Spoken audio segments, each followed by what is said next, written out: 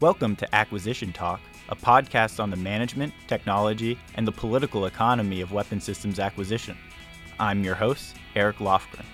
You can find this podcast and more information, including links, commentary, and articles on acquisitiontalk.com. Thanks for listening.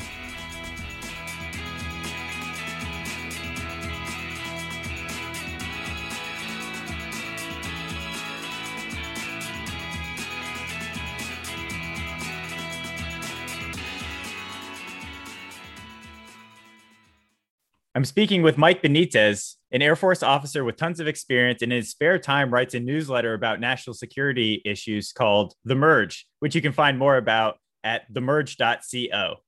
And yes, I've been signed up to the newsletter since it started. Mike, thanks for joining me on Acquisition Talk. Thanks. Happy to be here.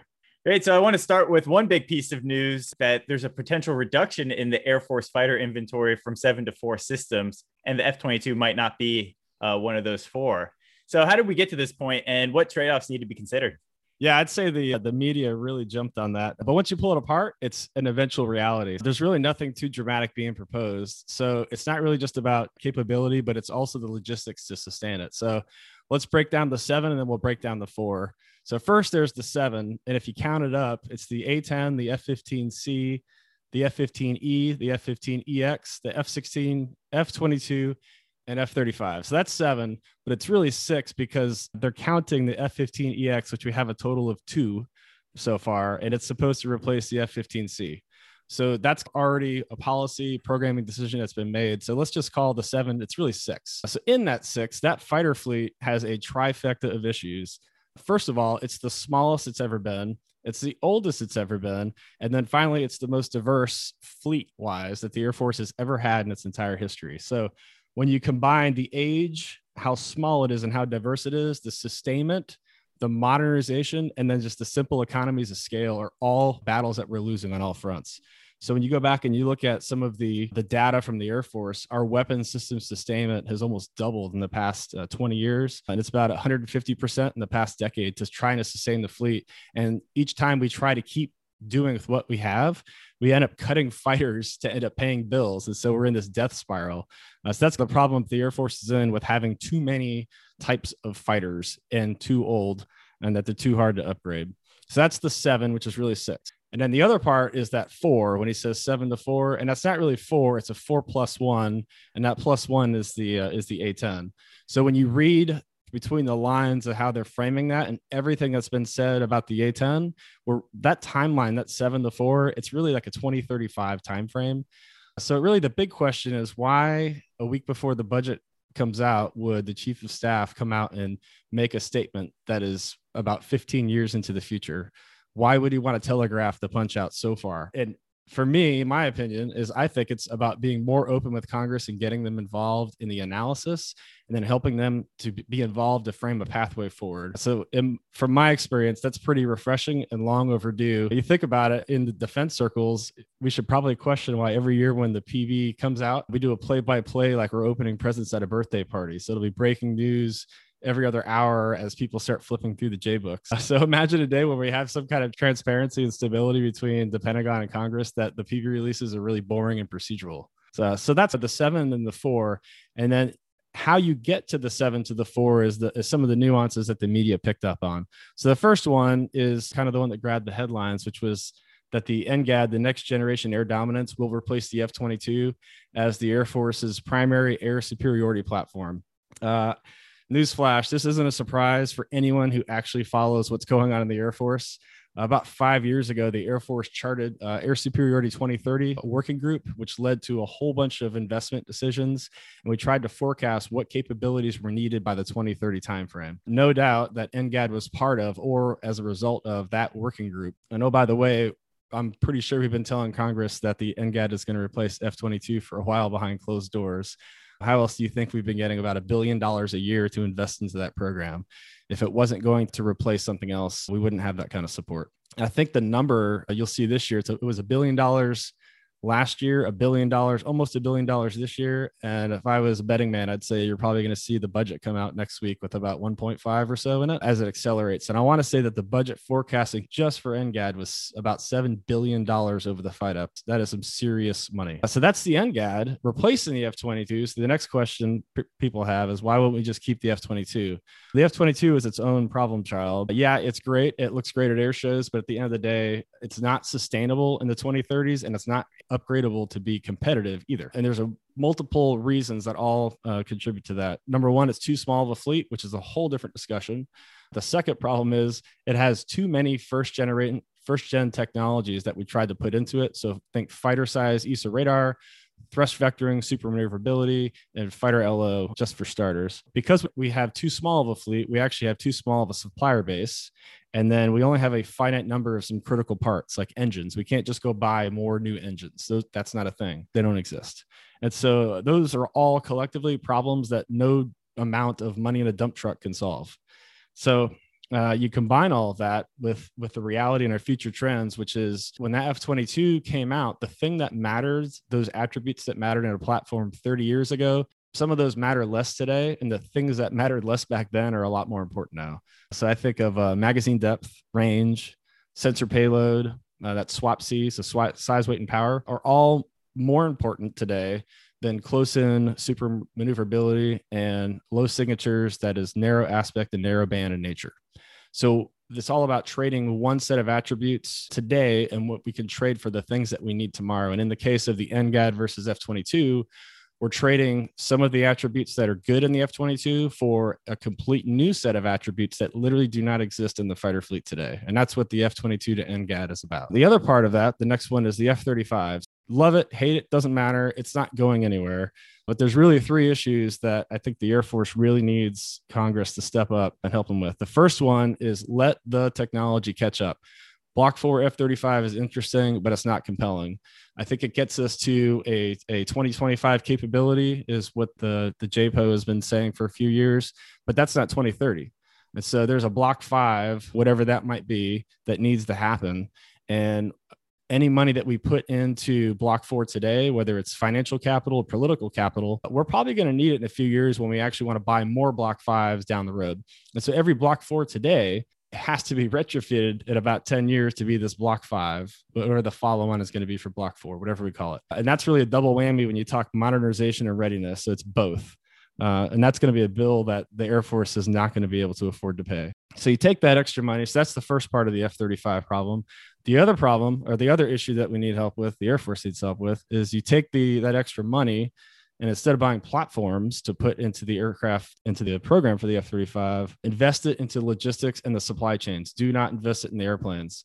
Do this, and then the planes that we want to buy in 26 will have the logistics we need to operate and sustain them in 2026. And then lastly, I would say track affordability along the way, but don't let it be your guide yet. We still have a few years before we make some big decisions. Then you get to the F-15. I don't think it's any surprise that the F-15 fleet will be consolidated under the umbrella of F-15EX, and it's going to take on a multi-role mission. I don't think that's a surprise to anyone that follows the Air Force.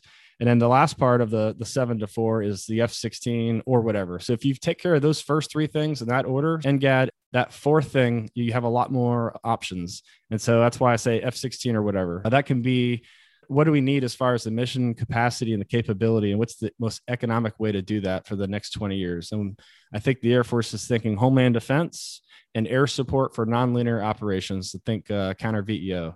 And so that could be a future F-35 that's considerably more affordable to procure, operate, and sustain. Maybe it is an F-16 variant, so a Block 70, something like that. Maybe it's a T-7 that becomes an F-7 variant from our trainer. Or maybe it's the clean sheet design that General Brown had talked about, which is being called MRX, for multi-role fighter X. But based on the newest the F-16s we have right now, the latest ones, based on that, it sounds like we don't have to make that decision, or the Air Force won't have to worry about that until about 2028 or so, which coincidentally is the point that coincides with a whole bunch of forks in the road about the F-35 program buy, the A-10 beginning the fleet drawdown for about a 2035 retirement timeframe, F-15E divestment and EX plus ups, et cetera. So that's the 7 to 4. Well, there's just a ton of really interesting stuff that you were just talking about there. especially the Block 4 to Block 5. Everyone was touting the Block 4 as the standard, and bringing the fleet up to there was going to be cost intensive. And you're already looking at Block 5. And it's interesting what you were saying on, I guess, just the time frame of this and signaling, right? Because the Navy every year comes out with their shipbuilding plan that's like a 30-year plan. And the Air Force has its own methods of signaling. One of the big trade-offs you talk about is that kind of size of the fleet. And the Air Force isn't just the smallest it's ever been, it's the most diverse it's ever been. And Todd Harrison talks about this a lot. He created this equation just looking at sustainment costs. And essentially his finding was every time you double the inventory, the unit O&S cost falls about 29%. So if you have more and more of the same plane, then you should be getting lower O&S costs. And that just seems to have always have driven a lot of Air Force decisions in the past, right? Because we want the biggest and a multi-role fighter to drive those economies of scale. But there seems to be, I guess, a causation problem, right? Because it's like a successful program with low cost causes the Air Force to want to buy it a whole bunch more, like an MQ-9 or an MQ-1 back in the day. Whereas a plane that's more expensive then causes you to, or is not performing well, causes you to cut back on the buys, and that grows the cost. So I guess what's your view on the causality problem? Yeah, it's really interesting. I think it depends on what you're going after. So if you're going after I'll tell you, if you combine a platform that has some hard technological problem and you invest in it wisely through IRAD and you invest in the R&D to advance the tech readiness level to a point that you can operationalize it, that is one challenge. When you try to do that by layering in 5, 10, or 15 of those TRL problems at the same time, there's so many independent variables that cost, performance, and really time start to be uncontrollable. And so as a result, in these platforms in the past, we're reacting to, we can only develop technology so far. We're predicting what we can probably think we do, but they're not things that we can promise that, hey, on December 31st, when you open your Christmas present, it's going to be a 6th generation fighter with all these widgets on it. It's just that's not how developing technology works. And so what does that actually say about, again, going back to this, I'm going to have a 30-year time view of where I'm going to be. How do you communicate that to Congress that you're going to be iterating through? In some cases, you can't say exactly what that force structure might look like. Yeah, and I think NGAD is going to be, the more that the Air Force can communicate to Congress behind closed doors about how NGAD as a program is structured, it's inverting the paradigm at a couple of pain points that for a generation, or really historically, the Air Force has had with platform, specifically aircraft development and sustainment.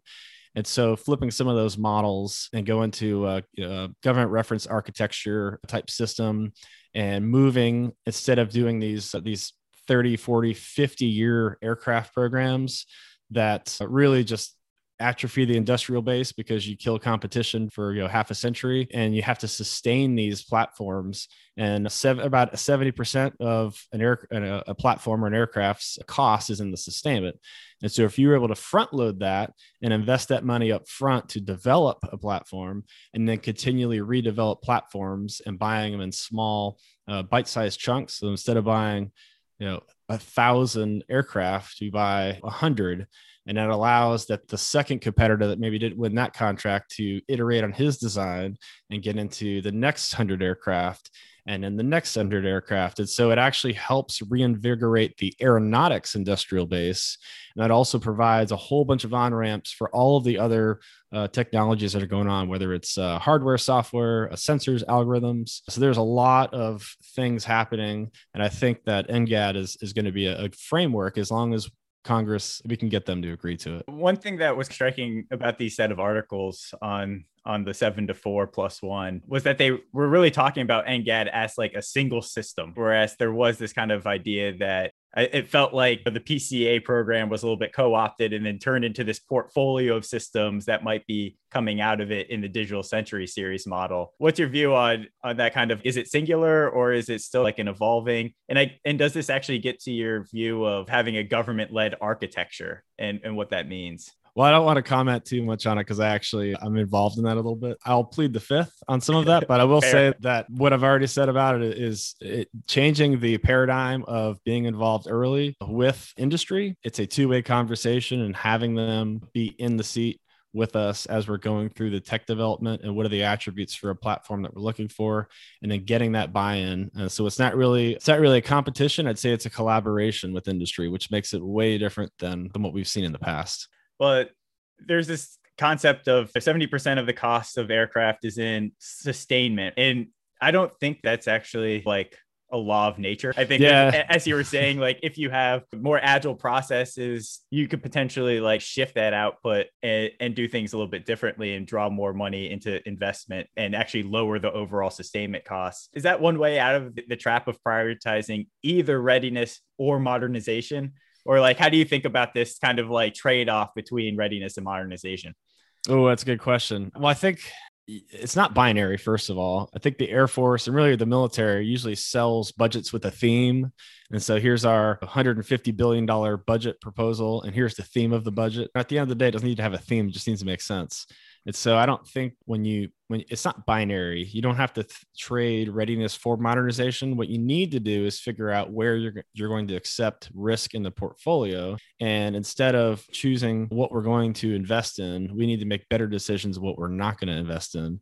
And the Air Force has been notoriously bad about that, and it's not helped when we don't have a really good compelling narrative to get Congress to agree to stop funding something. And so there's tons of examples where Congress would buy things that the military has said that they don't want, but the political pressures win at the end of the day.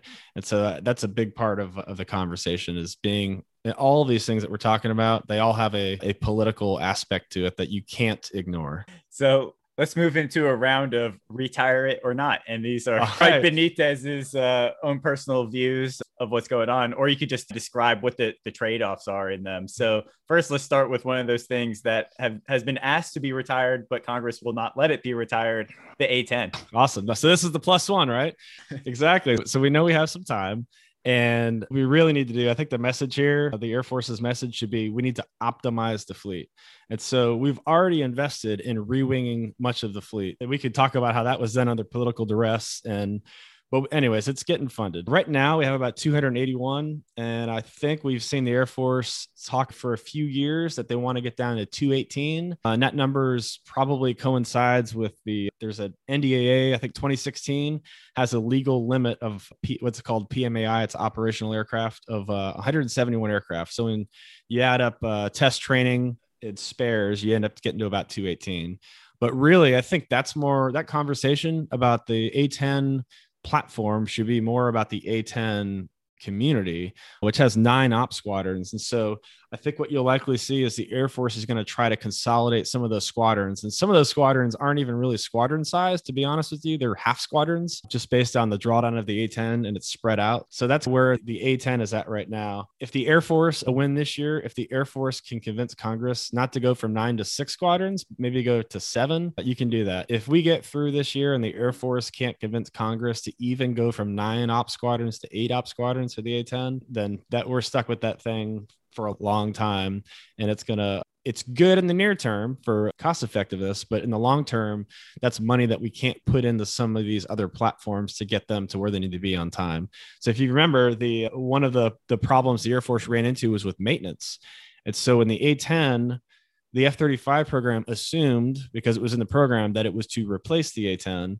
And so in the Air Force programming for the manpower, the A-10 maintainers were to transition over to supporting the F-35 program.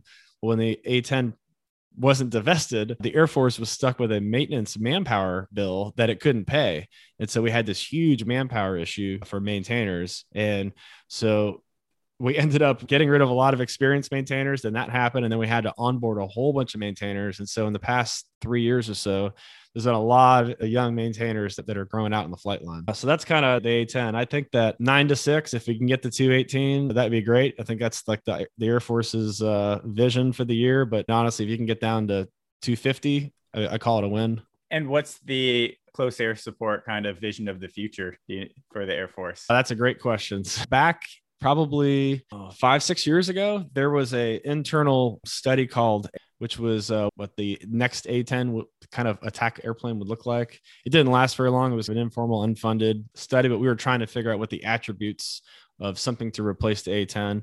And there was the publicity around the quote A-10 F-35 competition that was mandated in law. And so that there's attributes there, depending on how you set the scenario up, you could basically script the winner. And so it's not even worthy of breaking that down. But if we want to talk about the future fight, that's a whole follow-on podcast that we can wrap about.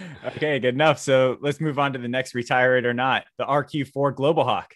Oh, this thing I think for 20 years, the Air Force has been trying to divest some of them. So most people probably don't realize the fleet right now, it's about 30 to 35 Global Hawks. And there's 3 types. There's a Block 20, a Block 30, and a Block 40. And so you have to talk about this in the types of Global Hawks, not the number of Global Hawks. So the Block 40 is the newest. And I think we have about 10 or 12 of them. The Air Force wants to keep them. The Block 30 is a majority of the Global Hawk fleet right now. And that's the one that the Air Force has been trying to get rid of for a long time. And then you have the Block 20, which I'll talk about in a second. So what was interesting a couple of weeks ago is in a discussion about in the posture statement from General Brown, he talked about the need to divest the Global Hawk. And so to put that money into a quote penetrating ISR platform. And so I think you're going to see in the next couple of years what that penetrating ISR platform replacement is and come to see the light of day. And so that's kind of where I think that what General Brown's talking about there, but he's definitely mentioned the penetrating ISR platform to replace the Global Hawk. As a sub argument, now you get into the earliest ones, the Block 20s, and that's really an argument about what's called BACN. It's your Battlefield Air Command Node. So there's actually 7 of these platforms around the whole world. 4 of them are what's called EQ4s. And then there's 3 which are E11. They're basically manned corporate jets with the same back-end system. So 3 are manned and 4 is unmanned.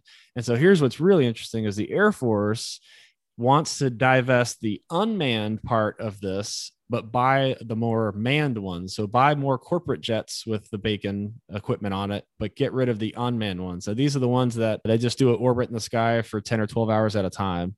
And so it's not exactly the most exciting mission. I would say exciting mission, but yeah, survivable. But from the manned versus unmanned argument, it's really interesting of why you would take a mission that it is perfect to be automized, why the Air Force is not going that way. So that's really interesting to see how that one shakes out. They want to buy more manned aircraft and get rid of the unmanned aircraft for BACN. So I think the Air Force is trying to go from about 34 Global Hawks down to about 10. And so if they can get even half of that this year, that is money in the bank that they can reinvest where they need to. On the new penetrating ISR, the only one that I've heard from that is the RQ-180. Do you have any hot takes on it? No comment. Good enough. All right. So the last on retired or not, let's talk about the KC-135. Oh, okay. This is a tough one. All right. This gets into to acquisition. Go figure. So the Air Force handed itself in a quarter with what should have been a very simple program. We're 20 years into the KC-X program, which is what the KC-46 is. How are we doing for a commercial off-the-shelf adapted solution? 20 years later, we're still messing with it. So the KC-46 was always designed to replace the KC-135. It always has been. The problem is now the KC-10 retirement, which is a much larger tanker, but there's much less of them. There's about 55 to 60 of them. But the KC-10 retirement has came into the fold when sequestration happened as a way to cut. If we cut entire fleets, we can save a lot of money. So it was a money decision. And now what's really interesting now is as we start looking at KC-46, it's so far behind that now we are running into problems with KC-10 sustainment and readiness. And so there's some cascading effects, and you're not going to be able to buy enough KC-46s to fix the KC-10 shortfall. They're not the same capacity. They're not in the same league, and they weren't designed to be, and they shouldn't be. So that's the KC-46 problem. I think you're going to see there's some creative solutions out there, but they're probably not ones that are palatable to the Air Force, but they are for industry. I'll say that. Seems like there's this really hard challenge just aligning retirements of aircraft. Like I expect this aircraft will retire in, let's just say 20 years. And then by the time it gets there, maybe Congress doesn't let it happen, or the follow-on program that I nicely planned to be operating at that time just turned out to have all these delays. And so the maintenance thing on the A-10 was a telling story there of just like, not optimal uses of resources. Exactly. Yeah. But I will say that there's probably, if there's ever an era in the Air Force where creative ideas are welcome, it's now, because we have so many problems that I think people are just looking for some fresh ideas. And like, how do we stop digging ourselves into these holes? And so for the tanker fleet problem, I think that there's a market and a business opportunity if the Air Force would open it up. So think of like how the merchant marines support the Navy. There's probably a future for contracted civil tanker bridges. And so where you could actually go from the United States over the Atlantic or over the Pacific, and you're not in theater, you're just transporting and dragging aircraft to and from theater. And that would free up our military assigned tankers for military operations. And so if you did that, it would actually change the paradigm of tanker planning, and you would actually create some industry off ramps for some interesting opportunities that could happen. Yeah, I've heard about a couple of reports that they were looking into like as a service model for tankers.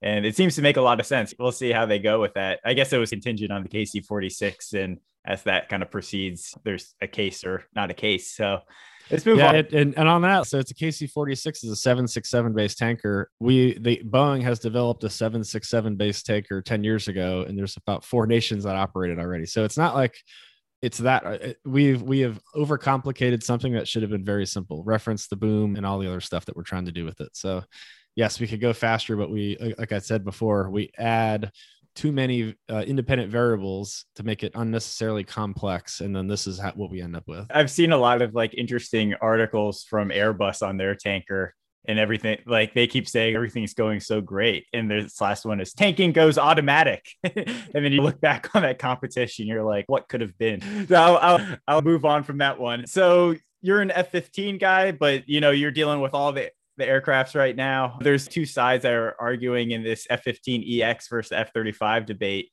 And you say both aircraft are needed. Can you just talk a little bit about that? Oh boy. Yep. Okay. So to have that discussion, look at the Navy. Did you hear the debates and all the press about the F-18 versus the F-35C debate? Have you heard that? I'm not clued in on them. That's right, because there isn't one. It doesn't exist because the Navy and those that follow naval aviation, they realize that the carrier air wing needs a balanced set of attributes. It's very adult of them, really. So if you look right now, the Navy, they have a very simple problem because they only have a few TAC air platforms. So this year, the Navy is curtailing F-18 procurement, and they're going to double down and invest that in their carrier version of NGAD for tomorrow. And that's going to be complemented, guess what, by the F-35. So it's going to be a 2-fighter carrier air wing. And there's no one debates that because it makes sense any way you view it between redundancy, resiliency, capacity, capability, sustainability, logistics, like any way that you view it. That makes sense. If you go to a unified platform on the carrier, you have created multiple single points of failure in the logistics, supply chain, capability gaps, attributes, etc. Okay, so that's the Navy. No one ever says anything about that. So now let's look at the Air Force, but instead of the fighters, let's look at the bombers for a second. So for 50 years, the vision for the Air Force has been to have two types of bombers in the entire fleet. And guess what? There's no debates on that either, even today. So yeah, we have a 3 bomber fleet, but that was because of the B-2 program debacle. But people don't remember in the 80s, the original vision, this is the height of the Cold War, was for about 130 B-2s and about 75 or so B-52s. So it was a 2 bomber fleet. Yeah, it didn't happen. And the B-1 has its own political backstory of how it got uncanceled to be the stopgap. But that was the force design, and no one ever argued that wasn't the thing that's the way forward. And guess what we're doing now for the future? It's a 2 bomber fleet. You have a B-21 and a B-52. No one is arguing against that. And you go, why? Because it makes sense any way you cut it. So now you take all that and you apply it to the Air Force, F-15EX versus F-35, and people lose their minds. It is ridiculous. It's a great example of how you can have the smartest people in the world. They start to sound really dumb when you start letting emotion and bias just creep into the discussion and they don't even realize it.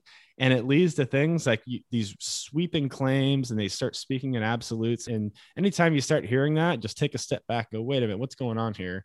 Or they try to use very cherry picked war stories or really data and analogies that are from 25, 35, 40 years ago to try to support their position. So anytime I hear that, It's really unfortunate that it's really just a emotional debate for reasons that the reasons are pretty clear to me, but I don't think the general public realizes why that's so emotional. And it really goes back to why the B2, we only have 20 B2s and why we only have 185 F-22s. It goes through the death spiral of procurement for investing in technology for game changers. So yeah, I get it. All of this older generation with these over the top talking points and sound bites have a ton of scar tissue from that era. And I totally understand it. And I would too, if I grew up in that era. But really, today is about moving and looking forward. And if you're objective and you look up at the attributes and what the different platforms can and can't do, you will see that both of them are required. And so you can blend them together, you can pull them apart, and both of them together, they complement each other very well. So one will not, no platform by itself can survive. It is a system, which is what force design comes in, which is why General Brown wants to go from 7 to 4 and not 7 to 1. And I'll give you one example about how the two could complement each other. And it's not stealth. So everyone wants to talk about stealth. That's its own thing. And I won't talk about that for a whole bunch of reasons, where it's good and where it's bad. But let's talk about the radar. So the F-35 uses the APG-81 radar. So it's a very small radar because it's a small aircraft. It's actually angled in the nose, so it's not installed flat. So it's angled for low observability. And then it's optimized. The software is optimized to transmit and receive in a way that reduces its signature, so its ability to be detected. And all that system is made by Northrop Grumman. So now the F-15E and the F-15EX, it uses the APG-82, which is it's the newest, largest, and most powerful ESA radar in the U.S. inventory. That's it. Not the Air Force flying inventory. It's optimized because it's not an LO platform. It is actually optimized for extremely high power and long range detection and tracking. And oh, by the way, that's built by Raytheon. And so now we have two different systems with two different attributes that are built by two different contractors that use two different sets of algorithms and techniques. And so when you look at that, even two of those platforms side by side looking at the same thing, the contractor A's algorithm to do function X could be terrible compared to contractor B's. But in another environment, a contractor A might be able to do function A, B, and C, but the other contractor could just crush it. And so it's interesting to see that diversity of equipment and algorithms and putting them in those environments of how we can actually leverage the best of both worlds to create some really interesting effects. And so when we go to these one platform that does everything and there is no other way, we really start to eliminate a whole bunch of other options that we take it off the table. So, whenever we think, at least in the Department of Defense, whenever we think about the next generation aircraft, it's if that aircraft is going to be viable through the bureaucracy, it has to be better than the legacy in every single way, or else it just doesn't work. And because usually we, again, have that kind of like single thing to rule them all kind of mindset. But it seems like the way that you're talking is like, there's just inherently always going to be these trade-offs in design of systems. And that leads to a more disaggregated view. As a tester, do you have to always check the box on it's better in every way exactly as the requirement was? Or is it just like, hey, as long as it's better in this one area and the users like it, then it should be able to be inventoried? So there's two parts of that. I think the first part is there is a specification compliance aspect of test. Does it work as advertised? Are we getting what we paid for? And then there's the more operational test, which is how do we use it? How do we optimize it to produce the best battlefield effects we can? And then we write that down and we codify it and we train the Air Force in the tactics to do that. So when we field something, we field it with, hey, here's the tactics that you should use with it. And that's really where I work right now is we get the equipment that the Air Force will see in a few years. So maybe 2 to 3 years ahead of time, sometimes 4 or 5. We look a little bit left into the developmental test world to try to help them out. And so when we get something, they don't just throw it. In the old days, there was developmental tests and operational tests, and they would do DT in its own world, spec compliance verification, and then throw it over the fence. And then operational tests would get it. And we're like, well, this isn't actually usable at all for the warfighter, but that's not the lens that specification compliance kind of lives in. And so we actually have very good relationships across the operational test and developmental test enterprise to make sure that we can get early involvement to view that equipment through two different lenses. And it goes about just like that radar example. If only one of you was doing it, either one would get it wrong. And so you need both people looking at it from both their positions to try to make the best informed recommendation and decisions to either mature, tweak, or modify the hardware software platform. So when it does get to the warfighter, it's if we call it blue, it's Blue 4 proof. So it's lieutenant proof. So he can take it out and he could use it and it makes sense. Sticking with the test and evaluation, Chief of Staff of the Air Force, CQ Brown, his mantra has been accelerate, change, or lose. What does that mean for the test and evaluation community to align with that goal? Yeah, like I said, we've probably at least a few years before General Brown took over, the test community has been on that path. We actually, about a year before he took over, the Air Force did a internal research. We formed a big team and we briefed a bunch of people and we looked at what if we were to rebuild the entire test enterprise? What would it look like? What if we could just move to we don't have developmental tests and operational tests, we just have tests. And instead of in this test enterprise, who would it report to and how would it operate and how would it streamline the ability to get things through to the warfighter faster?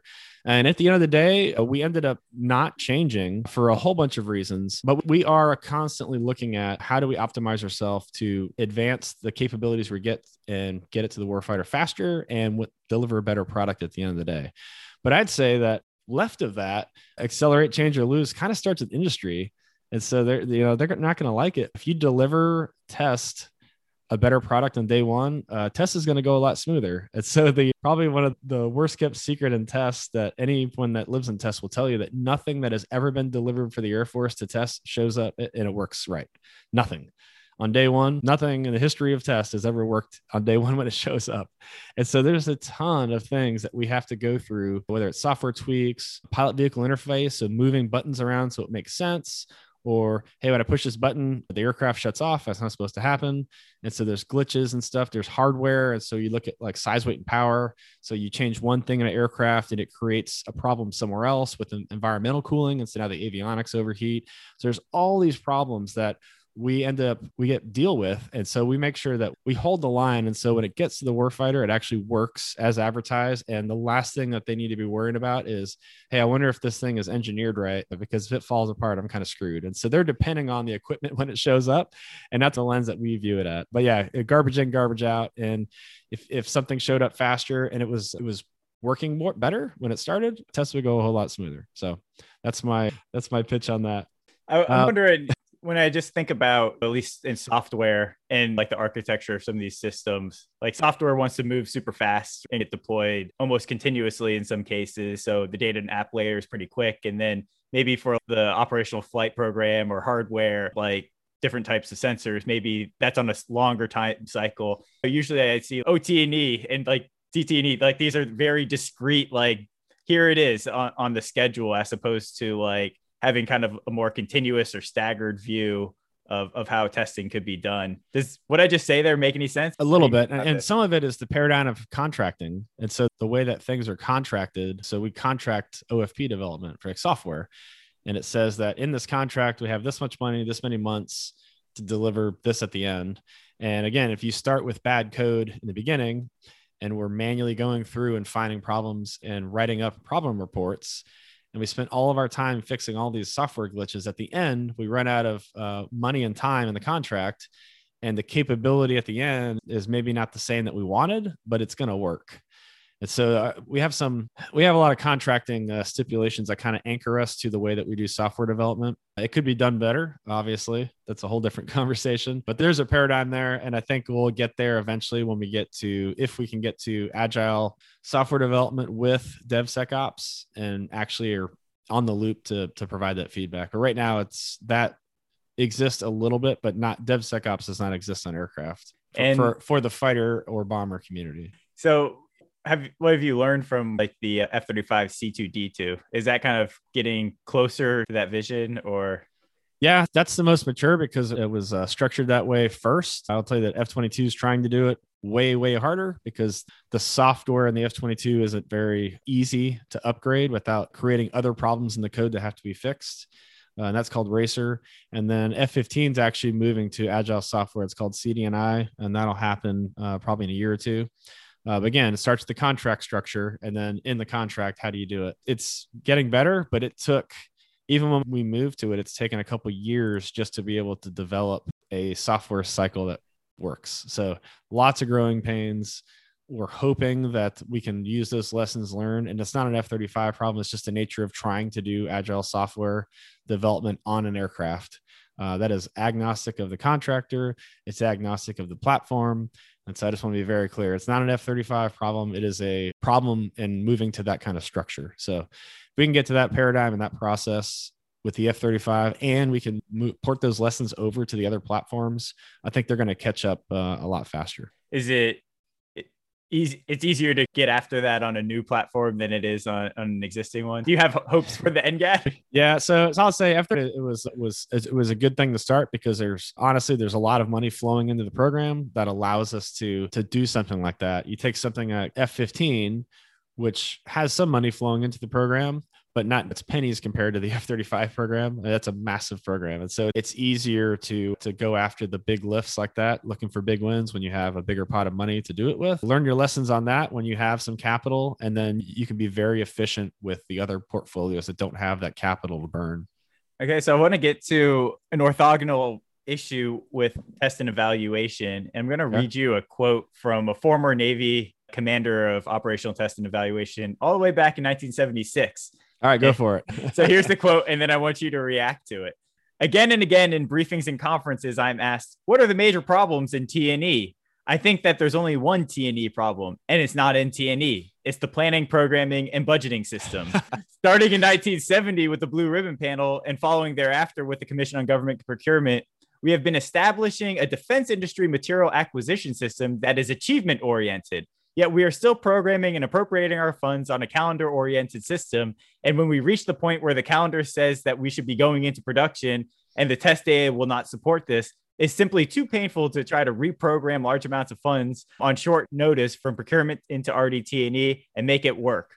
Until we come to grips with this problem, I don't think we're going to make any progress on improving T&E by looking at other smaller T&E problems. So, oh boy. All right. So break that down for me. Well, that's a long quote. Okay, I laughed. So PPP, V&E, that's the extra P that I add. First start, what's the extra P? The extra P is for politics. You have to include politics in everything. So there's so PPPVE and sunk cost fallacy are the two things that jump out to me in that. So and you and I have talked a little bit about, let's just call it P3BE. That sounds better. So I don't have to keep saying PPP. So that's like the tax code, right? So it's archaic. Everyone hates it, but no one seems to have the trifecta required to change it. So you need time, energy, and influence. Then we could make a better tax code tomorrow if it benefited industry. But right now there's an entire industry set up to benefit the way it's structured. And so that's the way it persists. So the budgeting process is the same way. So you'd think that like the politicians that have been in Congress for 30 plus years would have at least one of those, which is the influence, to then direct a commission that could devote the time and energy to actually make the recommendations for some reform. That's a whole other debate.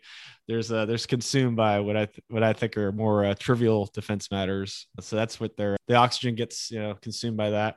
But for the P3BE, it comes down to colors and lines of money. And so I could tell you where I live, you're familiar with the colors of money. So you have the RDT&E versus O&M, and then how annual planning works. And so 1 year money versus 2 year money, there's different authorities between them, or 1 year money and multi-year money, I should say. We are a great example. I work in a operational test and evaluation wing. So test and evaluation. You know how much RDT&E funding we get? Zero. Our entire wing runs off of O&M money, which is 3,400 money. And so we actually, even though we're operational test and evaluation, we have our weapon system evaluation program for the entire Department of Defense. We use Air Force O&M money to fund it. And that money is in the same pot that competes with combat coded units for resources. It shouldn't have to be that way, but that's just the way it is. And then within so that's the colors of money. And then we have lines of money and program element codes. You're familiar with PECs. Where I work has over 50 different PECs of money, and you can't move a penny between those 50 little stovepipes. And oh, by the way, because of if you back up into the first two P's, or the middle two P's, the planning and programming, that money was put in those little stovepipes 2.5 years before we see it. And so the environment at the execution level changes. And like, hey, it'd be great if we could put this money from here over to there, but nope, can't do it, not allowed. And so we're at the end user, we see the output, we're on the E side of it, we see this, and we're like, this is terrible. So some of the stuff makes no sense. The example that I like to use when I talk to people is we have about 20 or so different platforms in our wing that we do test on. And so our RQ4, they're in different pecs, as you can imagine. The RQ4 has, we'll call it $200,000 for tactics development. And it's the way the program is structured. There's a program manager that puts money in this, and that's the money. At the end, we have $200,000 for tactics development. And then we also have the F-22. And for the way that the budget worked out, we received $0 for tactics development. And so as the end user, we go, hey, if I had $200,000 to put in the tactics development, would I rather put it into the RQ4 or put it into the F-22? And everyone would say, put it in the F-22. That's great, but I can't. So it stays with the RQ4. And that is the execution level of the P3BE paradigm that we've been stuck in for probably 50 years now. Was it the 1960s? We moved to that system. That was a McNamara. Yep. Yeah. So then the other part of that quote was, what was it? A sunk cost fallacy. That's right. It's so that goes back to what happens when you get a program that's behind schedule, and it gets behind schedule because either the contract was structured wrong, so the lowest price technically feasible, or it's just too much technology that they're trying to get on a timeline that's not feasible. So then by the time that we see some of the stuff, it could be in developmental test with issues for an entire fight up. So 5 years. And then it shows up into operational tests. So we get it. And there's so much momentum to get it to the warfighter that it becomes the unkillable program. And at the end of the day, even though that we're operational test, we actually don't make a decision. We make recommendations on fielding, and we assess capabilities and limitations, but we don't say, hey, we're not fielding this to the warfighter. We just make recommendations. And so there's been some interesting examples where we recommended don't field this because of X, Y, and Z. The Air Force came back and said, the warfighter needs it. Okay. And sure enough, about 6 months later, when we said it was going to happen, they said, hey, all these are broken and there's no spares to fix them. And now they're usable and everyone's pissed off. We go, yep. We told you it was going to happen. It's on the second page of the report. So it's an interesting paradigm that we live in for that. That's a great quote. I should hang that on my wall from 1976. You said? Yeah, 1976. Oh, Jesus. The sunk cost one just always seems to get me because it's all of the momentum and like the procurement money's there. Senators and congressmen and their constituents, that we got to get this thing in, and we don't even have anything to backfill it. Even if we did want to delay it, it's not, we set up multiple programs that would be competing and we didn't know which one would get it into production, right? Yeah, it's all in basically. There's not multiple on ramps and off ramps. So you look at like the air battle management system, ABMS, tons of on ramps, and there's political off ramps that were put in place for that program. And so it becomes more palatable you could take a little bit more risk in a lot of areas because it's a lot more palatable. Then if you go all in on something like the Army's FCS, I think they spent $20 billion and then canceled the program. That's 1.5 aircraft carriers. And it delivered nothing because it was too much technology and it got stuck in tech development for so long. So yeah, big lift, big win. But man, you can't always go for home runs every time. I think from the FCS, it was a $20 billion development and they got $3 billion in before they canceled it. So, okay. That's what it was. Yeah. That would be 20 billion of just completely sunk would be even more, but that's been one of the, I remember Senator McCain always yelling about that one. Well, Senator McCain yells pretty funnily about a lot of programs. And that's right. Oh, this program failed. Who's accountable for this? Oh, that guy got promoted to be like a general officer somewhere else several years ago, but it wasn't really his fault anyway, because he was just handed a program from someone else. Right. That's a good point. So when we have these programs that are in development for say 10 years, that's 5 or 6 different program managers have been in charge of that program. And it's really hard not only to have continuity when you're talking about, hey, 4 years ago, this was the plan. And this is the guy in industry I talked to who's been there for 20 years.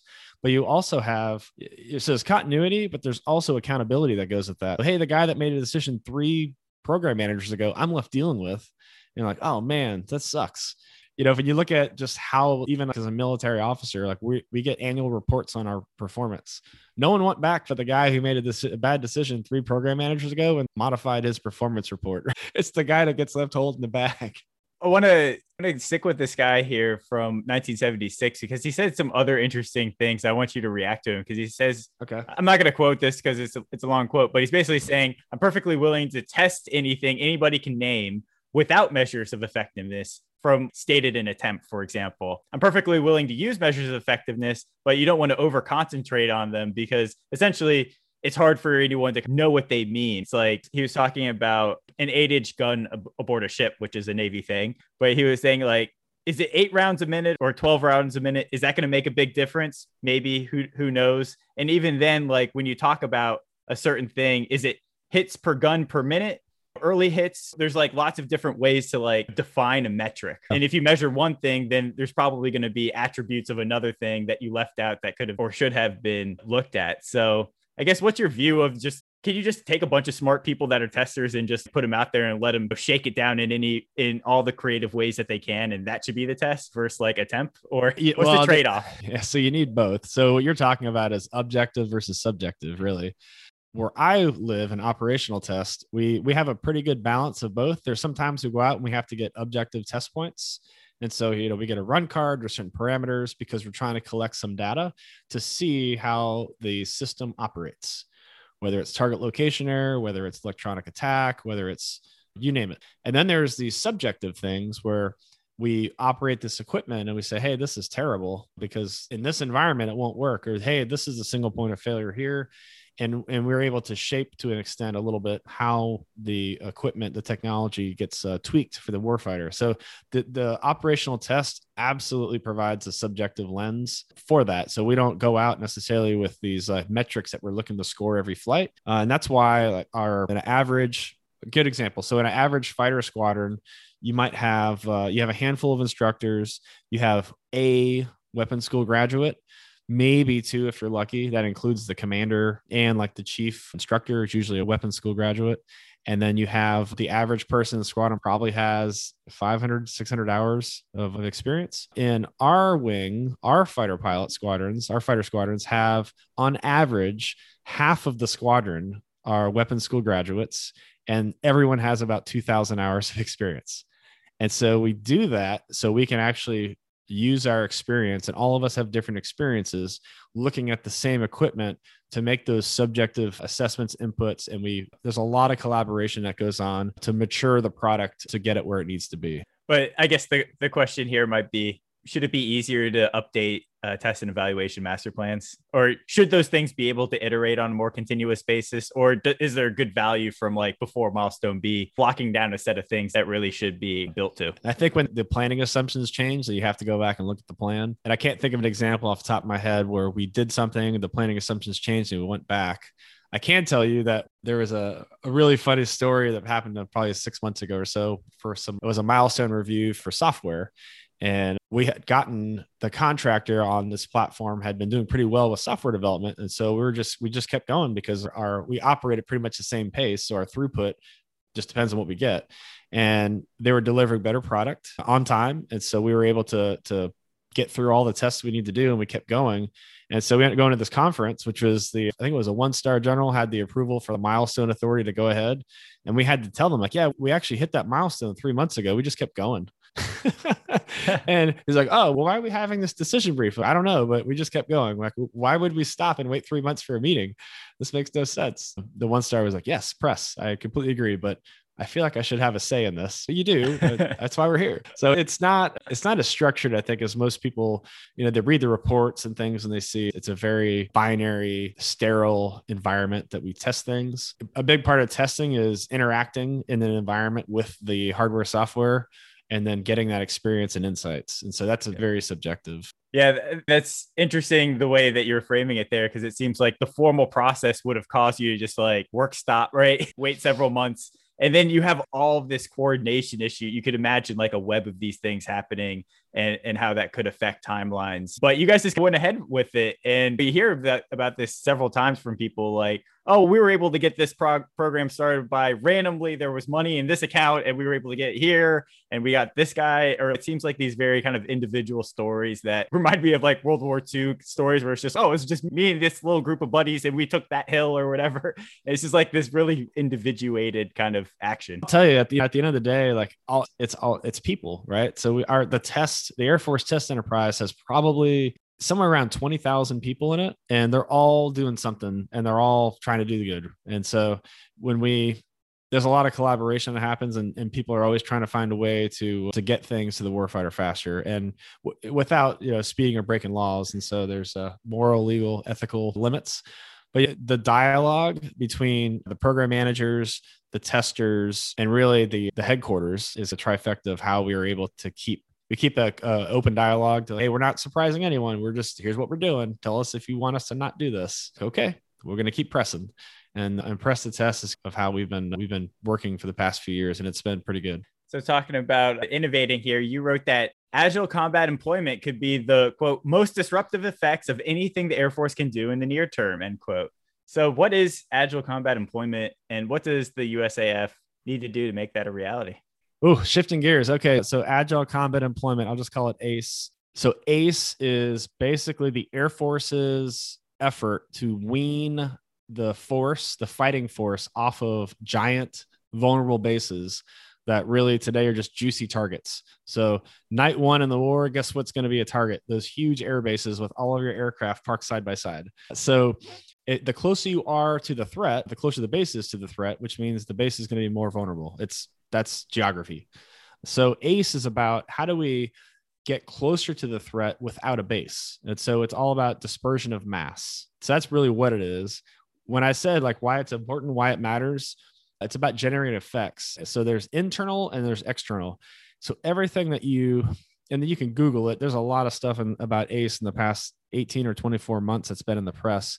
But most of it has been effects related that's external. So think, okay, we're moving this around, China this, Russia that. So I'm not going to talk about that. I'm going to talk about why it matters internally to the Air Force. And so ACE, where I like ACE, is that it's all about reframing how the Air Force shoots, moves, and communicates. We historically do not look at fighting by shooting, moving, and communicating. And so if we view the problem of shoot, move, and communicate, then you start to look at what do we need to invest in so I can shoot better, I can move better, and I can communicate better. And if you think of it as like a pie chart, historically, and you break it up into 3 slices of the pie, historically, the Air Force views probably an 80% shoot slice of the pie. There's probably 10% move, that's your logistics, and then 10% communicate. Like, how do I command and control this? Those last two, logistics and comm, like it isn't sexy, but that's some of the most unsexy things to the the public, is the most important thing to the warfighter. And I can't count how many times I've seen some really awesome fighter pilots build a tactical scenario, they go out and execute, then they debrief, but then the whole thing makes absolutely no sense because it ignores things like movement and access to munitions. How do I get fuel? What's the sortie generation capacity? Why would I not be attacked before I took off? And so there's all this mentality. You combine that with these rotations to these bases in the Middle East that outside of a random mortar attack here and there, they're not really that vulnerable, not when you compare it to a high-end fight like versus Russia or China. And so that's infected the warfighting core for a generation. And so I think ACE is awesome because it forces the Air Force to go back and approach the problem for the more holistic view of the shoot, move, and communicate. If we could do that, maybe ACE can make logistics cool again. Yeah, you said up front that, more money need to be in logistical systems to drive that cost down. But it seems, at least in the public narrative, that the F-35 is pretty tethered to its logistical base and it's not as flexible. But we've been hearing about this kind of island hopping experiments that they've been doing with F-35 as well. What is it like? You just said we need to think about logistics. What actually needs to happen for us to get there? Yeah, so I think it's a good example. First of all, we need to reduce the amount of manpower that's required to support. Just pick a platform and a number, and then you work your way backwards of what you need to operate and sustain. So if I say I need 2 F-35s, okay, how many maintainers do I need? How many weapons troops do I need? How many munitions troops do I need? How much equipment do I need? and how long do I need to operate? We historically don't, we view that as we call UTC, unit, I can't remember what the acronym stands for, unit type code, unit something, but we deploy in these predetermined blocks of logistics. But that has a massive assumption behind it, which is, hey, we're going to the Middle East and there's all this stuff will be in place and we can bring as much as we want. We just throw it on the C-17 and sooner or later, the logistics tail to support something, it becomes just overwhelmingly massive that it's just not, you bring in the base with you, which is really not the point. You don't want to deploy and bring the base with you. And so it's about minimizing manpower, minimizing and simplifying the equipment. And so there's if a F-35 requires 10 pieces of support equipment that take up 100 cubic feet and weigh 4 tons, how can I make it 5 pieces of equipment that weigh half as much and take up half as much room? And so it's thinking about everything from like, how do I minimize this to get it to actually do its function and able to do it without power, or, hey, if a hydraulic cart goes bad, do I have a manual pump that I can manually pump this thing up? It's all these things of how we can move things around. And then when you get to platform level, we're obviously wed to the supply chains that we have with our platforms. But think about the T7 was engineered from the ground up for commonality within its parts. And so the left horizontal stabilizer is the same exact part as the right. It's just put in upside down. And so there's not a left and there's just one.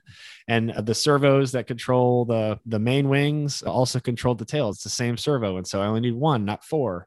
And so they've built an aircraft that has such a skinny supply chain that you're able to actually, operate. That's a training example. So it's optimized to be extremely low cost and easy to sustain. But the point is, most of the fighters right now are not developed like that. So instead, we need to think about what is the flyaway package for, say, a 30-day operation or a 45-day.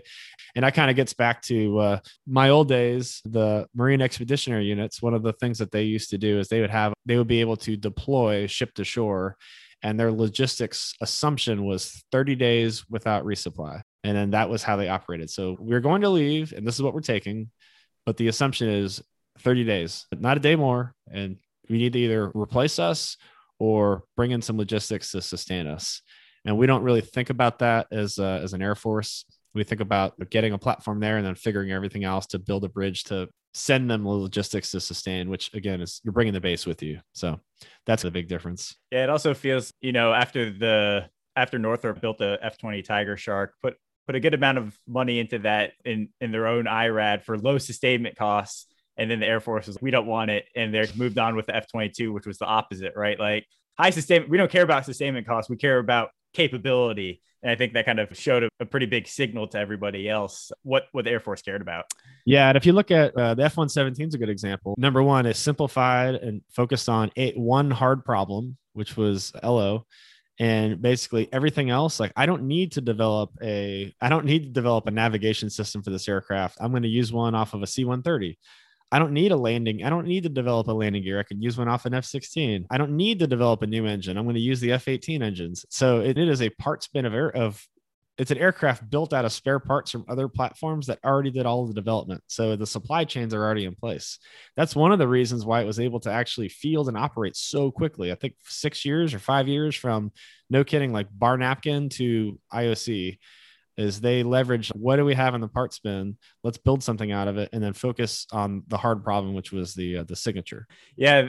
And I often point to this, and you got a pretty good memory. The F-117, they used the engine from the T-38A, flight controls from the F-16, landing gear from the A-10, and environmental systems from the C-130. There you go. That's what it was. Yeah, there you go. I know it was something like that. Sorry. But it just seems like it makes a lot of sense to do it that way. And I think you were mentioning this before in terms of kind of more agile processes, but it also lends itself to a better supply chain. And you heard about this old Air Force used to it in the 40s and 50s, they would have a common set of broad components and you basically be recombining those in new and interesting ways. And then they were saying, especially electronics is forcing us to go to this much more integrated model where all the subsystems have to be designed in the context of the weapon systems. And that's the weapon systems approach. And that's like the fundamental approach behind the P3BE, right? The planning, programming, budgeting system. Exactly. Modularity is the future. Modularity is the future. You heard it here first, right? And 30 years ago and 100 years ago. And that's really like open mission systems is all about modularity, right? It's about, hey, if someone has an algorithm that goes, hey, in a perfect world, say all of our aircraft had open mission systems and company A came out with an amazing algorithm that does auto target recognition that's better than company B. Yeah, all right, guys, load company A's ATR algorithm onto all the platforms, zap. And I go, okay, like company B, like, sorry, like we found a better product. You can keep working at it, like keep going for it, or you work on something else. And so you're promoting competition and it's continual and iterative. And that kind of open mission systems approach, that's really the future. That's a software example, but there's obviously hardware interoperability that we can shake out. So the F-15 radar, the APG-82, it actually uses the antenna off of an F-15C, which is an APG-63, but the back end, the hardware is sourced from the Navy, the F-18. So it's actually started. One of the reasons they save costs was like, hey, let's just use the components that exist and then put in some better processing and a bigger power supply. And there you have it. It's been done before in industry. And it looks like the government's pushing hard to make that happen again. And we've been hearing Congress and the GAO kind of bemoan the lack of technical data that the DoD has on the F-35. But also recently we've been hearing with the LCS, like maintainers don't even have a lot of the specs to understand how to actually maintain those ships, let alone have the necessary IP rights. When you're thinking about this kind of modular architecture, there's this term bandied about, own the technical baseline. I wonder, what does that actually mean in this context? If we're talking about fighter aircraft specifically, what do you think that means? Yeah, well, I don't think it means that we're going to, if we instantly had digital twin of the F-35, we would just go, thanks, Lockheed, we're going to go buy or build our own F-35. Like, I think that would happen. There's obviously, I think sharing the information is beneficial and you can actually understand what's going on to make better informed decisions or some insights. Hey, how is this actually working or operating, or how is it doing this? I think that's beneficial, but I don't think it's in the platform level. I think it's in the container level, and really some things like hardware, software type stuff, but I don't think it's in the large component level. There's probably subcomponents like, hey, I want the IP for, maybe not the IP, perhaps maybe I want the IP for a hydraulic servo, for instance, for a wing servo for a fighter. Doesn't matter which fighter. And maybe we want the IP because we want to have a competition that says who in industry can meet these specifications at half the price and twice the performance. It's stretch goal. And you have an open competition and you get a lot of smaller aerospace companies involved to design something that is maybe a better product. And maybe there's some collaboration that happens where the small company gets paid for the competition. They give their IP to someone who can produce it at scale, which is probably the original vendor. And there's some licensing that happens. So I think there's a lot of back and forth that happens with IP, and there's some opportunities there. But we have so many things that have vendor locks, and we just stuck with it until we can break out of that paradigm. So it starts with software. There's a really good quote from the SOCOM conference this week. I won't spoil it. It's actually in my newsletter that comes out Sunday, so you can read it Sunday. Let's talk a little bit about your newsletter. So it's called The Merge. You started it, and I think Ryan Fischel, former Acquisition Talk guest, is an editor there. So what motivated you to start that, and what are you putting out? Yeah, so like most ideas start as a pain point. Number one, I started it because I got tired. I read a lot to try to keep up what's going on around the Air Force and really the military. I've been doing this for 24 years almost now. So I'm losing track. But at the end of the day, like I got tired of every day I would have to sift through a ton of press that really just, I didn't find valuable or it just didn't matter to me. I don't care as a professional, as from the warfighting perspective. Like, I don't care about the latest uniform change. I don't care that some commander got fired or that something happened on the other side of the world. Some unit rotated on a deployment. There's plenty of people and outlets that are covering that and that are talking about it. It's great. And when I want to go figure that out, like someone will tell me, and I have my own ways of keeping tabs on that. But I didn't have is a place that had none of that. It was like, what are the things that I care about? I'm pretty sure other people care about them too. And I bet if I had something that just had that stuff, people would actually be interested and be more informed instead of just closing all that stuff off because it's just too much chaff to sort through. And so when I started looking at the things that did matter, all of that stuff is covered through what I call outside looking in journalism. And I don't mean that in a bad way. I think that the Defense Reporting Corps is awesome, and they do tremendous work, and they are fine Americans. But at the end of the day, it's reporting not really insights and thoughts from inside the arena. And so I like to say that I'm an operator who writes versus a writer who fights. So I think there's a big difference.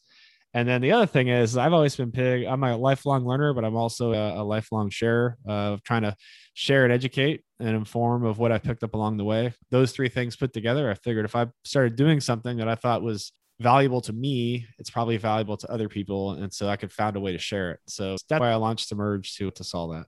And I write it it's written in the tone of an anonymous fighter pilot that's probably got a ton of experience, a little bit of pessimism, and somewhat of a salty sense of humor. And so you get a little bit of a mashup of some insights that you probably don't get anywhere else. A little bit of like, hey, here's what's going on to think about. And then every now and then some opinions that you probably couldn't get anywhere else. And probably the last thing is I don't try to take it too seriously, which is why I think it kind of resonates, is just when you think it's getting serious, there's something in there to mix it up a little bit just to keep you on your toes. And I don't think there's any other defense media outlet in the world right now that has a buy me a beer button. I'm just saying we definitely don't take it too seriously, but I really enjoy it. And the feedback I get is good. So I'm having a good time doing it. Yeah. So our audience can go to themerge.co to check it out and sign up for it. You actually do have a bunch of funny parts in there. And there's also you always have like trivia questions. Are there any kind of fun defense trivia things you'd like to share with our audience? Nice try. You're gonna have to wait till Sunday. Yeah, you have to sign up to get in. So you get to read in every Sunday morning, and I usually have either a trivia or a history blurb in there just to keep everyone pretty centered. Okay, cool. Any final thoughts? Eric, I was happy to be here. Proud to serve. Thanks for having me. And I hope I didn't wreck your podcast, and maybe you'll have me back one day. So we're happy to have you back on, and you're doing great work. Mike Benitez, thanks for joining me on Acquisition Talk. See ya. This concludes another episode of Acquisition Talk. If you have comments, interview recommendations, or just want to chat, please contact us at acquisitiontalk.com. Thanks again, and until next time.